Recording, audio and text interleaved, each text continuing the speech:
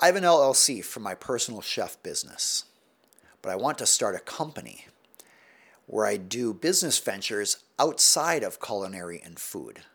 Would it be better to start another LLC, or should I file a DBA with a more suitable name?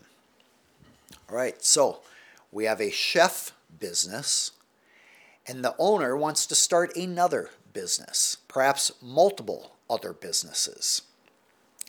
The big question in whether to have multiple LLCs or not is, are you concerned about the limited liability?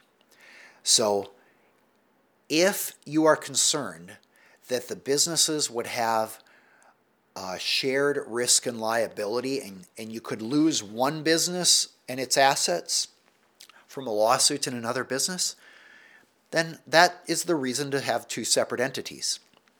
But most small businesses don't have a lot of value in the business. You don't have hundreds of thousands of dollars in equipment. You might have $5,000 in chef supplies because you have a chef culinary business. Well, the tools and equipment and the inventory that you may carry as a chef is pretty insignificant compared to the size of a lawsuit. So I wouldn't be as concerned about a lawsuit in your new businesses that affects the chef business. I would focus on get a really good insurance policy that covers the risks of all the businesses, have a single entity so that you keep things simple and you're spending as little time as possible with the administrative burden of multiple LLCs, and then get a DBA as needed for public relations purposes. DBAs are only for public relations, they're not for business purposes. So if you have a chef business and let's say a clown business where you are a clown and you go to parties, go ahead and get a DBA for the clowning business. I would keep it simple in a single LLC, mitigate risk with insurance, and then wait to have multiple LLCs until you have either a lot of revenue coming in from both businesses, or a number of employees in each business, or significant assets, like over $100,000 in assets, like real estate or something like that.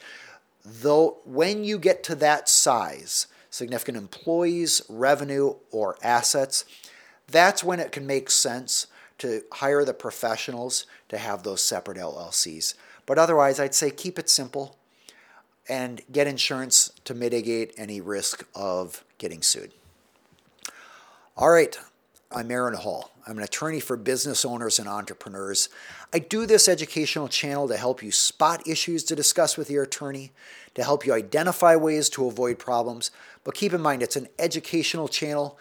This is not a replacement for using an attorney who understands the law in your state, in your jurisdiction, and can take the time to understand your particular goals and concerns and exceptions that might apply to you. I'd love for you to get the exclusive free resource that we make available to subscribers. It's a list of common legal problems and how to avoid them, and then videos, educational videos talking about how to avoid those problems in your company and set your company up for success. You can get that at aaronhall.com/free. Enter your email address, and we will start sending you that information by email. If you have other questions, feel free to continue to add them here. I will use those questions to answer in a future live Q&A. It was great being with you today. I look forward to seeing you again on the next live session.